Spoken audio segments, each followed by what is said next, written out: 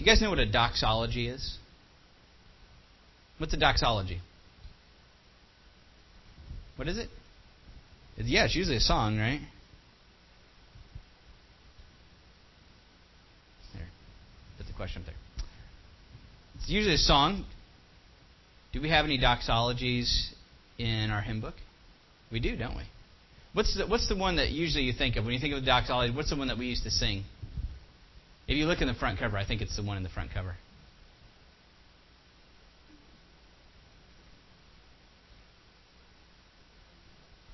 Yes, remember singing that? Yeah, that's a doxology. The word doxology comes from two Greek words. Doxa, D-O-X-A, means glory. And logia is... Anybody know? Well, Katie, you can't answer this, you're not allowed. Logia, does anybody know what that word means? Sometimes we see logia, ology, at the end of other words when we think about studia, but what does logia actually mean? Does anybody know? Katie's dying to answer. No, she's not. She's like, shh.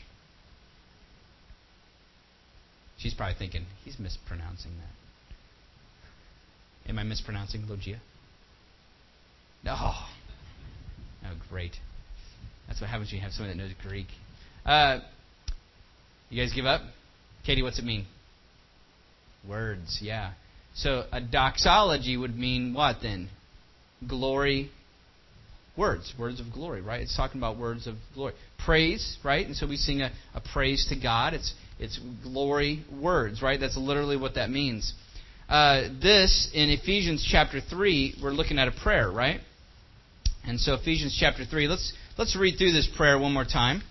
Ephesians chapter 3, verses 20 and 21, but I'm actually going to go back to verse 14, the beginning of this prayer.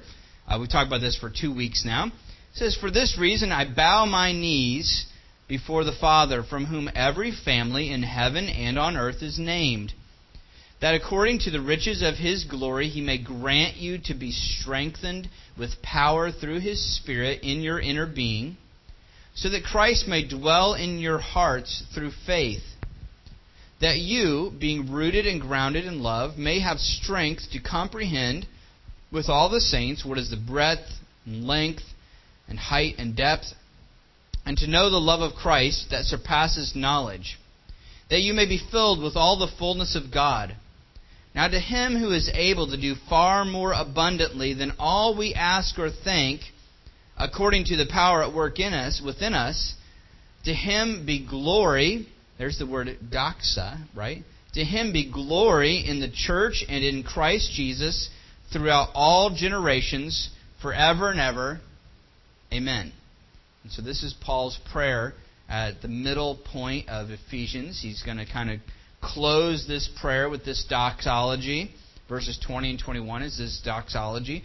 And he's going to kind of close this prayer. And he's also going to close this portion of Ephesians and move into a different... There's a real distinct difference between chapters 1 through 3 and 4 through the end of Ephesians. There's a real difference in how Paul approaches things.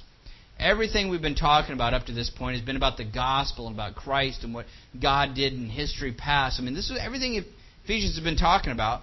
And in chapter 4, he's going to start a new, way of looking at things, a new understanding. And there's going to be a reason why he does that. Well, we're going to get to later when we start chapter 4. But for now, we're going to take a look at this doxology, this closing prayer. Doxology. So it starts off, now to Him. Now to Him who? It's talking about God, right? Now to Him, he says, be glory. And so we have this doxology. Now before I go on, just a couple thoughts about doxology before I go on. Number one, it's when I think about a doxology, it feels kind of foreign to me. Like I don't think of myself giving doxologies or stating doxologies very often. Right? Now we did, show that we used to sing one of these, what we call the doxology, and so we're familiar with this. But also, I think that it's important to have statements like this, statements of glory, praising God for different things, for two reasons. One, because I believe words are important. Paul's clearly saying, now to Him, he's talking to God, now to Him be glory, right? But he's also saying this to us, and to the original readers, actually, but also to us, right, as we look at this, the words in this prayer are not just benefit to God, but really a benefit to us as he prays these things. I mean, this is a prayer, but clearly he had it written down because there was a benefit clearly for us. Does that make sense? I mean, it's a prayer, but there's also things for us. I know that sometimes I feel that way. Somebody will ask me to pray, and I know in my head, like I'm praying, but there's an opportunity to do some teaching in my prayer, right? And there's nothing necessarily wrong with that. In fact, I've mentioned before, we're going to have a Reflections of Excellence dinner at the school, and they asked me to give the invocation. So there I am. I'm going to be with all these the people from the school, and they're all going to be there, kids and parents and teachers and everybody. And they said, could you give the invocation? So I'm going to be allowed to open up in prayer. And so I'm already thinking, what can I say? What can I pray, Lord, to share your gospel even in my prayer? Because you can praise God and present the gospel at the same time through those things, right? And so I'm hoping for a good opportunity there. And clearly there's that to think about. But now, let's quickly just break down this passage to see what it says. He starts off and he says this, "Now to him who is able to do far more abundantly than all we ask or think," and we're going to pause there for a second. Now, in other words, right now, right? And so you could think, well, he's saying now as in not later in heaven, but right now. But he also may just be saying now in my prayer. Okay, I was saying these things, but now in my prayer I'm going to pray this. He says he is able, right? Now to him who is able. Now it's interesting. The word able showed up a few verses earlier, but it's not the same word in the original. This time, the word able is actually was a word that Paul used a little while ago. It was translated as power earlier. This time it was translated as the word able. And so this is that Greek word dunamis or dunamos, where I always tell you this, it reminds me like the word dynamite, right? I mean, we're talking about power. Well, here it is again, to him who is able, right? In other words, to him who is powerful. That's the word. Most time that word is translated as powerful. But this time it's translated as able. And so to him who is able to do far more abundantly. Okay, now that far more abundantly than all, that whole phrase, there's one word in the original, and it means exactly what it sounds like. I mean, far more abundantly, beyond what we could think, and that's what he says next, way beyond anything we could ever ask or think. Now, the word think doesn't just mean what we've thought of already. It actually means what you could perceive of. In other words, God is able to do more than you could even ever think of. Right?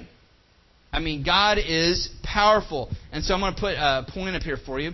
God's power is inconceivable. Now, when I think that, I think there's this old movie, a kid's movie, where the guy kept saying inconceivable, right? But the word inconceivable, you can't conceive what God can do. This time it actually means what we think it means, right? It's inconceivable what God can do. God's power is beyond what you can even think of.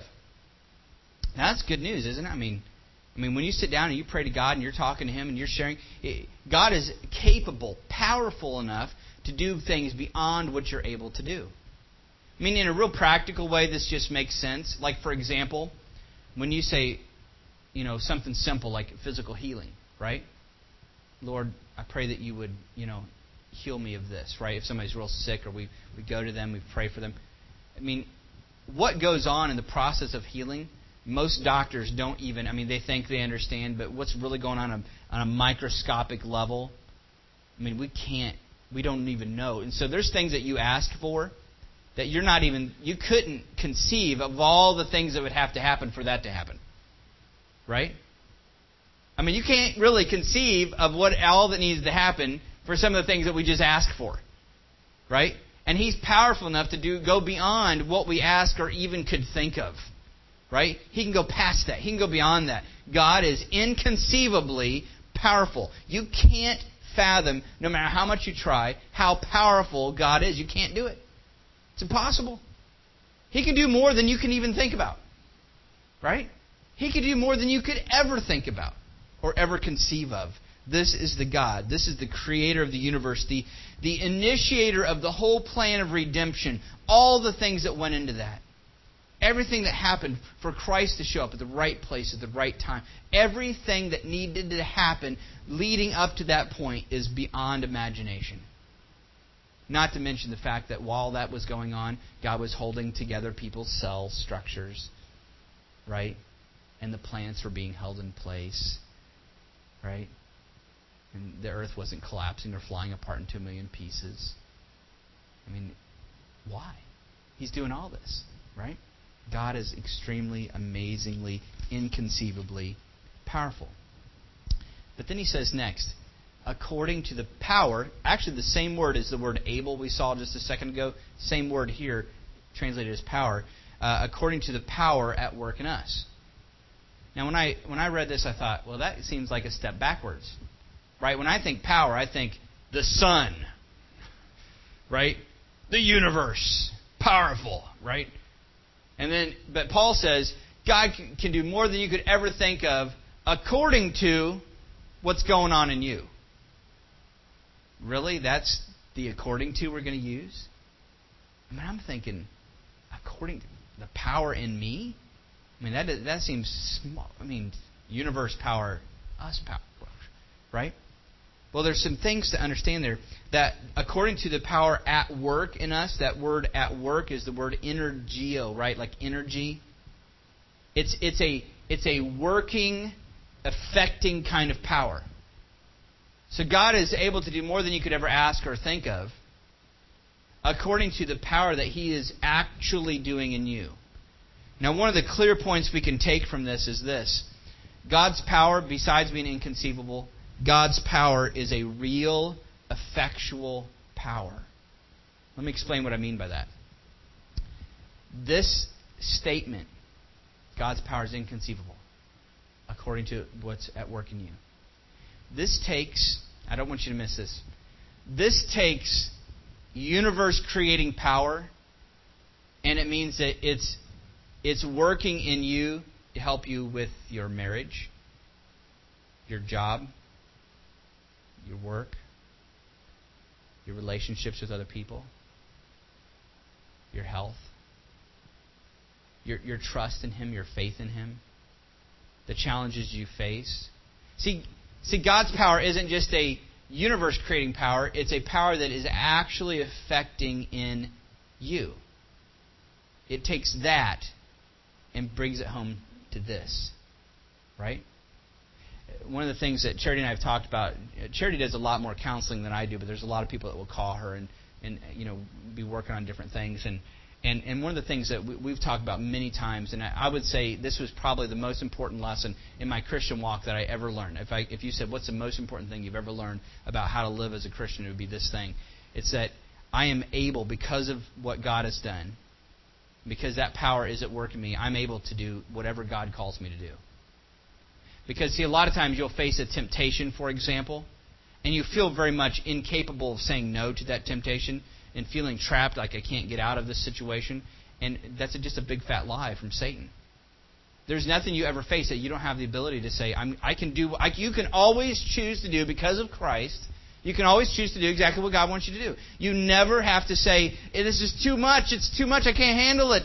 Right? You'll never get in a situation in your life, no matter what gets piled on you, physical problems or these kind of problems or, family problems, whatever gets piled on top of you, it's never going to get to a place where you can actually say and mean it that's too much. God is powerful. And the power that He has is at work in you. This is why Paul says things like, there's no temptation taken you, but such is common to man. And God is faithful with every temptation to offer a way of escape, that you may be able to bear it. See, God's way of escape is not to get away from it. That's not what He means. He means that in every situation, you're able to bear with that. Right? It's not about just relieving you. The escape for us as Christians is not that God takes away all the stresses and challenges of life. The escape that God has for us is that He has given you His full power at work in you, so that you can live what you need to do. I mean, that can be so liberating when you finally understand that, the freedom that comes with that. Suddenly there's nothing that is actually overwhelming. Sometimes you think, it feels so overwhelming. No, it's not. It just feels that way. God is able in everything. Right? God's power never runs up short for your life's challenges. This is an amazing verse. This is a verse that we could skip over real quick. But Paul says God is inconceivably power, and His power is the same according to as what's working in you. I mean, that to me is just amazing. It's awesome. I love these kinds of words. Because I, like you, face challenges of life all the time. Right?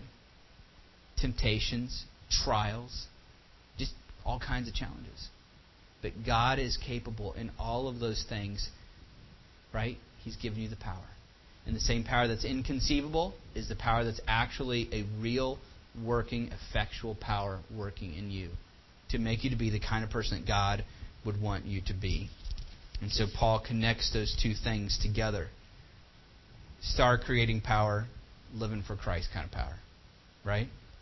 Universe-expanding power. Right? Being a good dad kind of power. Right? It's there. You know, expansive stars power. You know, trusting God in your trial power. It's there. It's connected. Now, the next phrase, though, takes it a step further. And he says this. Oh, I'm not clicking. Sam, did you click something back? Oh, there it goes. There you go. To Him be glory in the church and in Christ Jesus throughout all generations, forever and ever. Amen. The word glory, we already mentioned this word glory. In the church, the word church is ecclesia, which means God. It's talking about God's gathered people. It literally means a gathering of people, but we're talking about God's gathered people.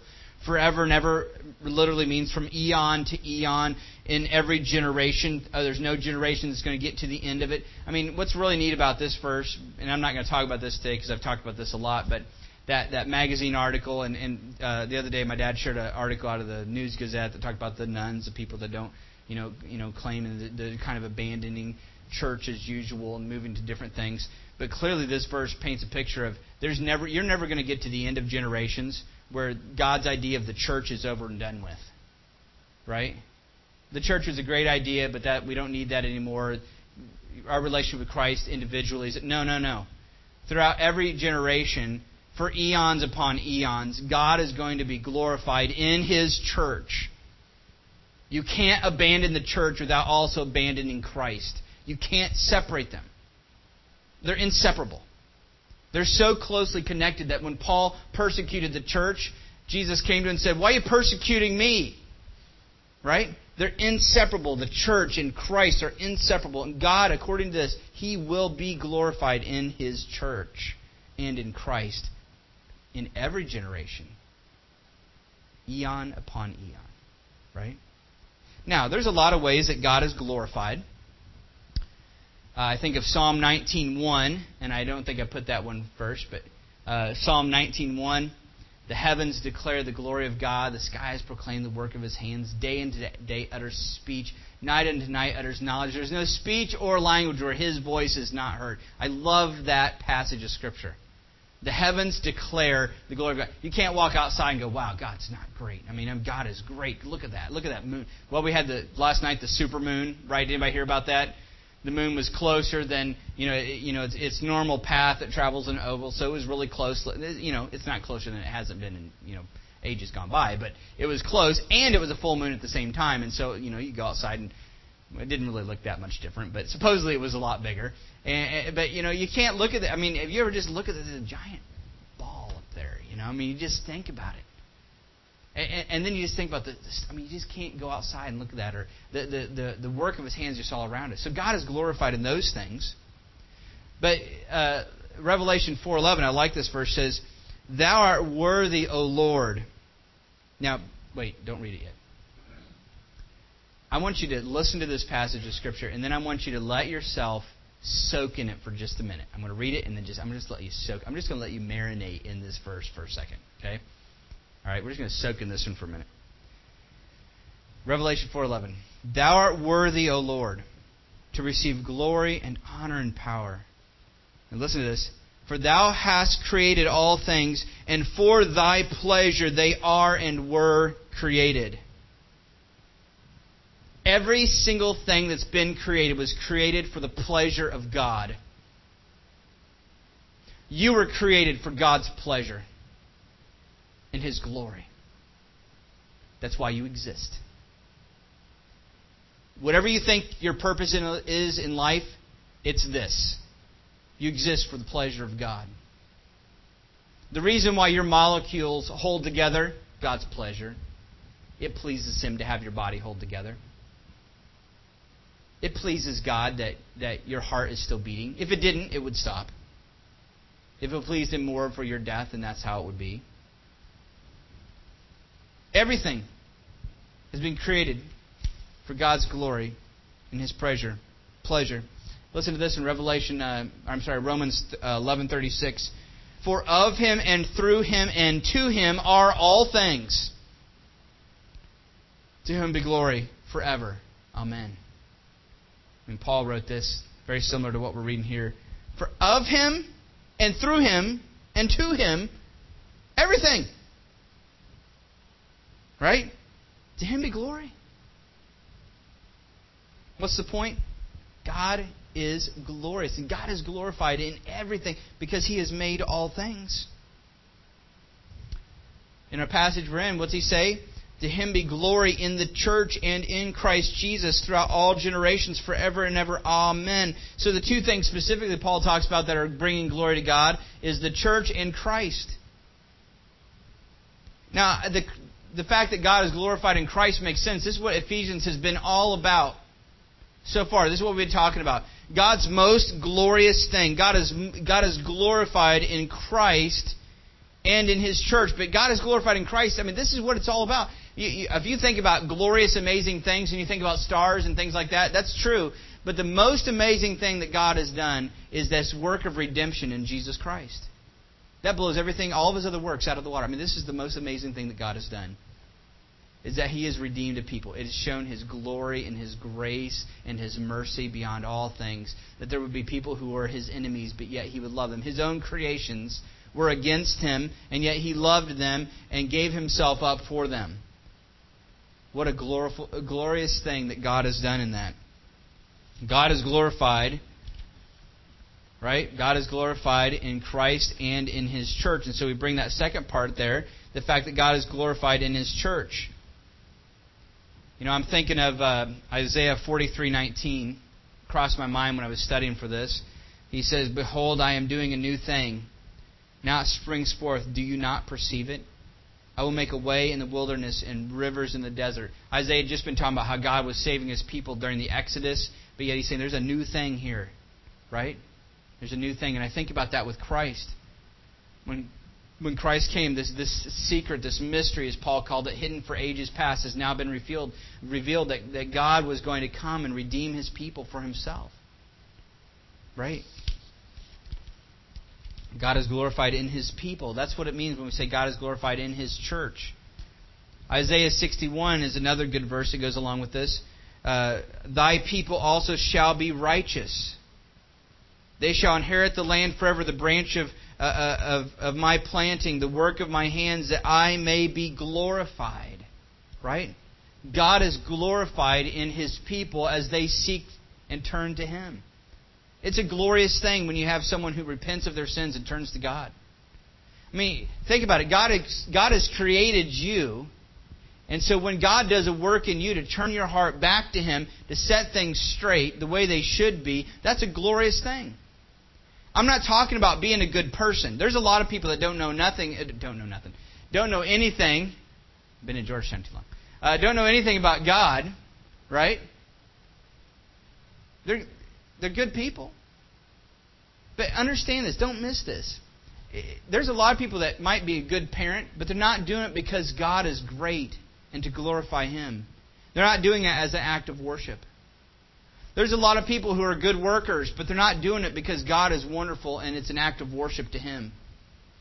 See, don't be confused. This is where so many people are confused about Christianity. They think it's all about being a good person, living right. That is not what it's about. It's about the fact that you're understanding that God is King and you're seeing Him as King and honoring Him as God. It's not about being a good person. Being a Christian that's not what it's about. It's about the fact that you are living now in a state of worship of God, which is the most important thing. Right? What's the greatest command? Is it don't steal? That's not the greatest command. Is it don't commit adultery? No. What is it? Love the Lord your God with all your heart, with all your soul, with all your mind, and all your strength. Right? The most important thing is that you honor God, as who He is. That's what the sin was. That's what the crime was when Adam and Eve fell. It wasn't about the fruit. It was about the fact that they said, you are not my king right now. You said don't eat this fruit, but we're going to do it. We're going to make our own decisions in life. I know that you said this, but I'm going to do this. It's about dethroning God. And so being a Christian is about having God put on that throne of our heart. But how can that happen when we are opposed to God except for the work of Jesus Christ? And also paying the penalty of sin. It's a glorious and amazing thing. And so the response that we need to have, we can find in a lot of different places. 1 Corinthians 10:31 is one. Whether therefore you eat or drink or whatever you do, do all to the glory of God. I mean, clearly understanding this, understanding what Paul is praying about and praying for and honoring God with, is to understand that we should live for God's glory in everything. Whatever you do. When you sit down to have a meal, do it for God's glory. Right? Go to the store and get yourself your Diet Mountain Dew or whatever. Right? Go to work. Mow the yard. Have a conversation with someone. Whatever you do, it should be done for the glory of God. Whatever you do should be done for God's glory.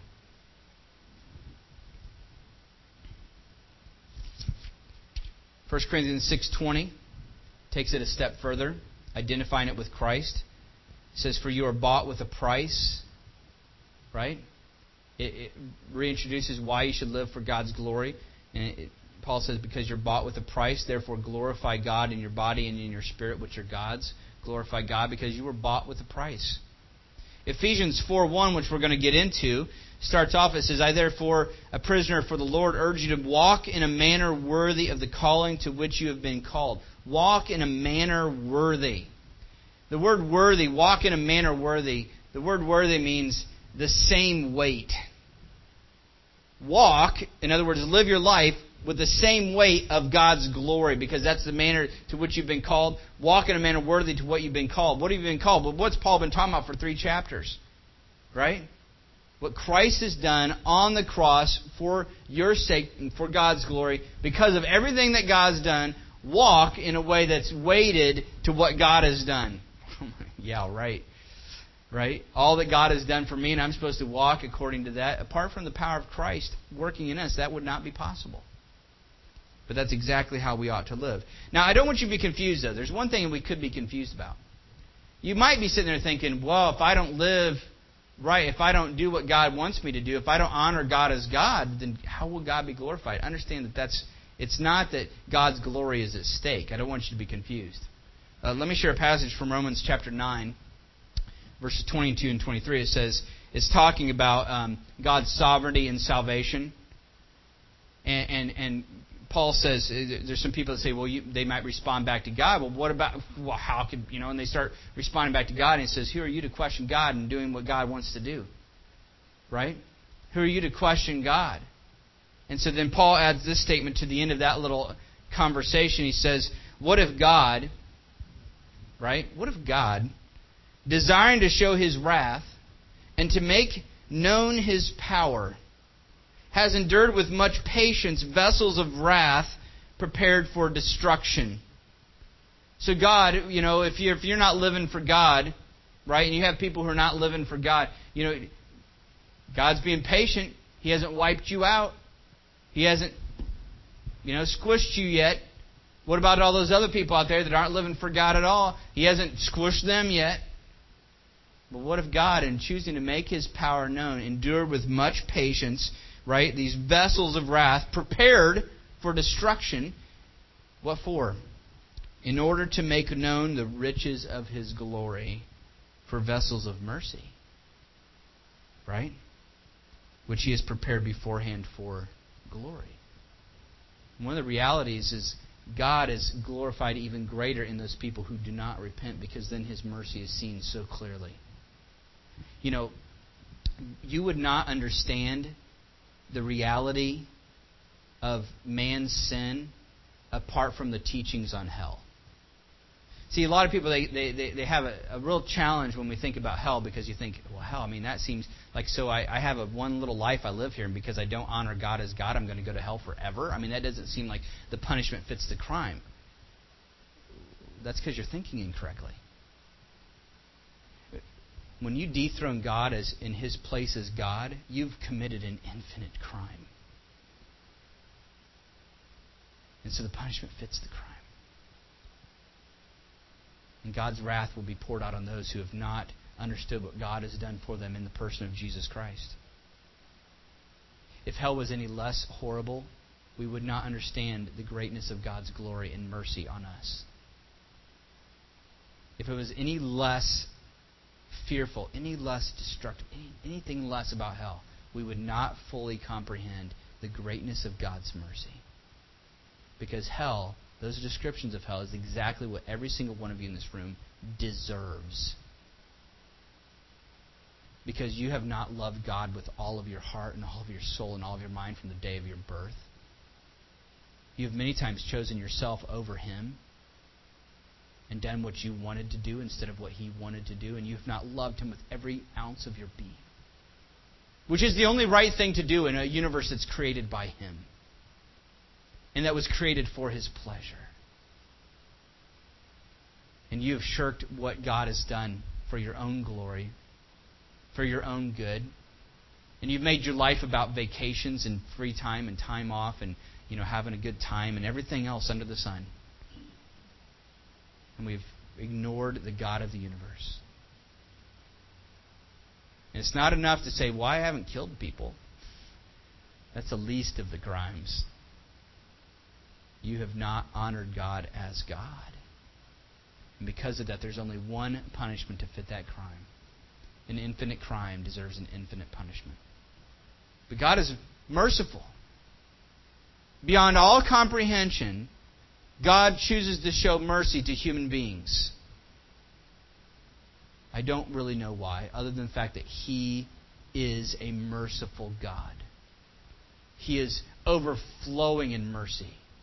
And His mercy is so clearly seen as we see God's wrath poured out on those who deserve it. He also shows mercy for no reason, no apparent reason to me. He shows mercy. And He's glorified in that. So don't think, well, if I don't do what God wants, then God is not. God is also glorified. In fact, His glory is made known even brighter because of God's mercy towards us. Now, how do we respond to all this? Clearly, living for God's glory is essential. I think that the fact that this is a prayer is important to understand as we consider the need to pray for this exact thing. I'm extremely burdened for every single one of you. There's a great possibility that some of you will come to this church every time the doors are open. You'll be here. And there's still a reality, because the Bible tells us of these things. There's still a reality and a possibility that some of you, after hearing all of this, will continue to live your life for you. And because Christ warns us of this reality, there's still a possibility that one of you or many of you may one day stand before God, and Christ is going to look at you and say, "Depart from me, I never knew you."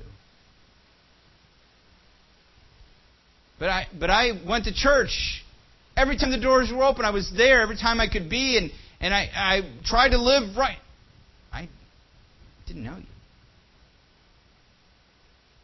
And so I'm burdened. This prayer that Paul has leading up to this point is a prayer of comprehension, that the people he's praying for, he's praying that they will understand.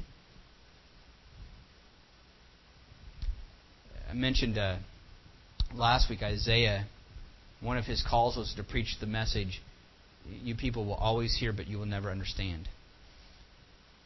There's a real reality that a preacher can do everything right, as Isaiah did, and that people will sit there and hear and not comprehend that the words that they're hearing should be impacting them. Right? That the words that you're hearing today might be God speaking to you and to your heart. You may walk out these doors and it'll flutter away. I shared with my family the other day, I have a hard time at the end of a message because we get done and I close this, and then within minutes we're talking about lunch. And that's such a weird thing for me.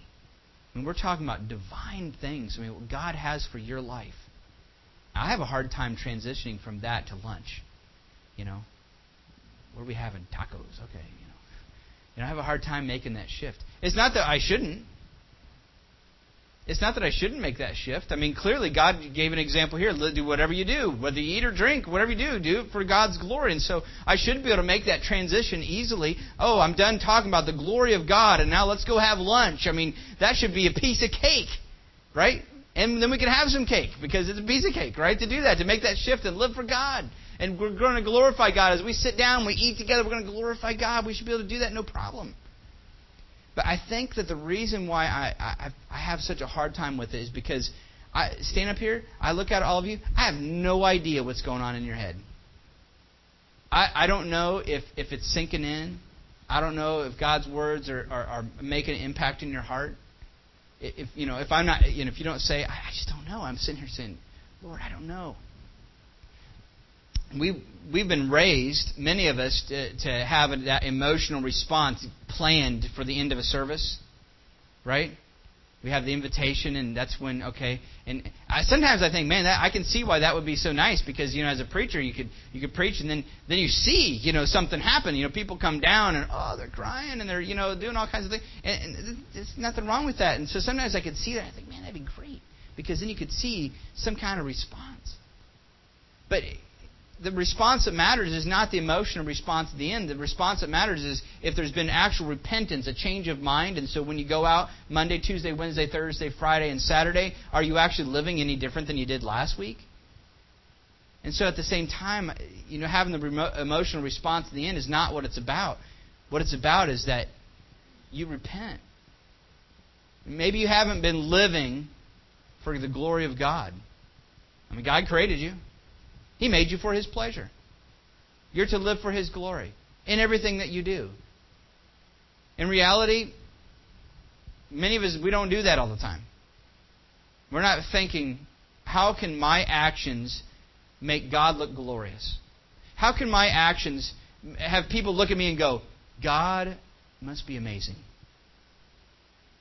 I can tell that God is this person's greatest treasure. Right? I mean, are you living that way? Do people walk away from you and go, you know what, there's something I know about you. And they don't go, well, you got morals. No, we're not talking about that. You know what they're saying? We want to hear people say, God must be amazing. You care more about Him than anybody else, don't you? God must be glorious. They probably wouldn't use that word. But that's the goal. That's what we have in mind. To glorify God is to live in such a way that people can see that God is your greatest treasure. So when I say glorify God and how you eat and drink, whatever you do, the Bible says that, I'm not talking about that you just go around saying things. Though that's good. Like in a doxology, we say glory to God, right? But it needs to be more than that. It needs to be actually lived out in your life. Now, we're going to shift into a time of communion. And as always, I always mention this, and I'll mention it again. As always, this is an opportunity for us to reflect. Though I don't want to gear you towards just an emotional response, there is a benefit in allowing God's Word to penetrate your heart. And to reflect and say, okay, God, do I have any sinful way in me that I need to repent of? Is there any way in me that I haven't been living for God's glory? I've been living for me. My whole life is geared about what's going to happen next, my career, my this, my that, how my next vacation, my next this. And there's nothing wrong with all those things individually, but that is not what you were created for. And beyond that, that is not what Christ died for. You were bought with a price. Therefore, glorify God in your body and in your spirit, which are His. And so there may need to be some reflection to say, I have not been doing that. That needs to change today. Don't put it off any longer. Don't just hear these things and put it off another day, another minute, another second.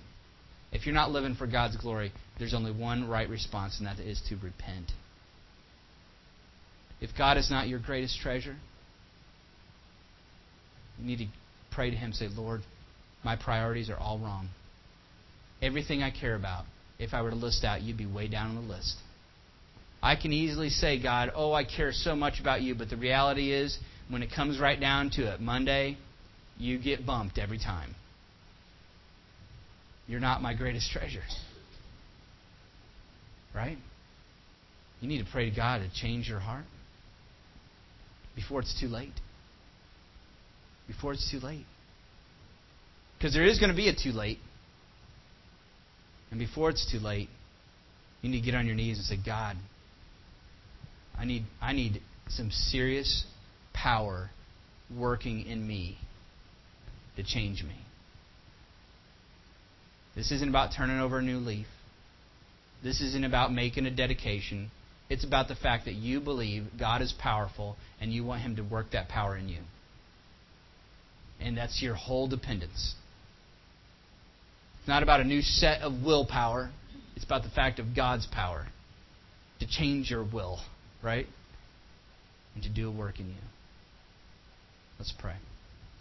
Heavenly Father, God, I just thank You for this day. And Lord, I pray, Lord, that You would be glorified in this church and in Christ for every generation, Lord, forever and ever. Father, I pray that You would help us to recognize and to comprehend the love of Christ, Lord, and what You've done for us, Your inconceivable power. Lord, I pray it would be at work in each one of us in this room this week. Lord, help us to seek after You with all our heart, soul, mind, and strength. Lord, I pray that You'd be with each of us as we leave this building and we go to have lunch. Lord, that this would stick with us, that we would seek to live for Your glory in whatever we do, whether we eat or drink or whatever we do. Help us when we go to work this week, Lord, that things would be different, that You would be our greatest treasure, and that would begin to show out of our lives, and that You would be glorified in us, Lord, that You would be glorified in Your people.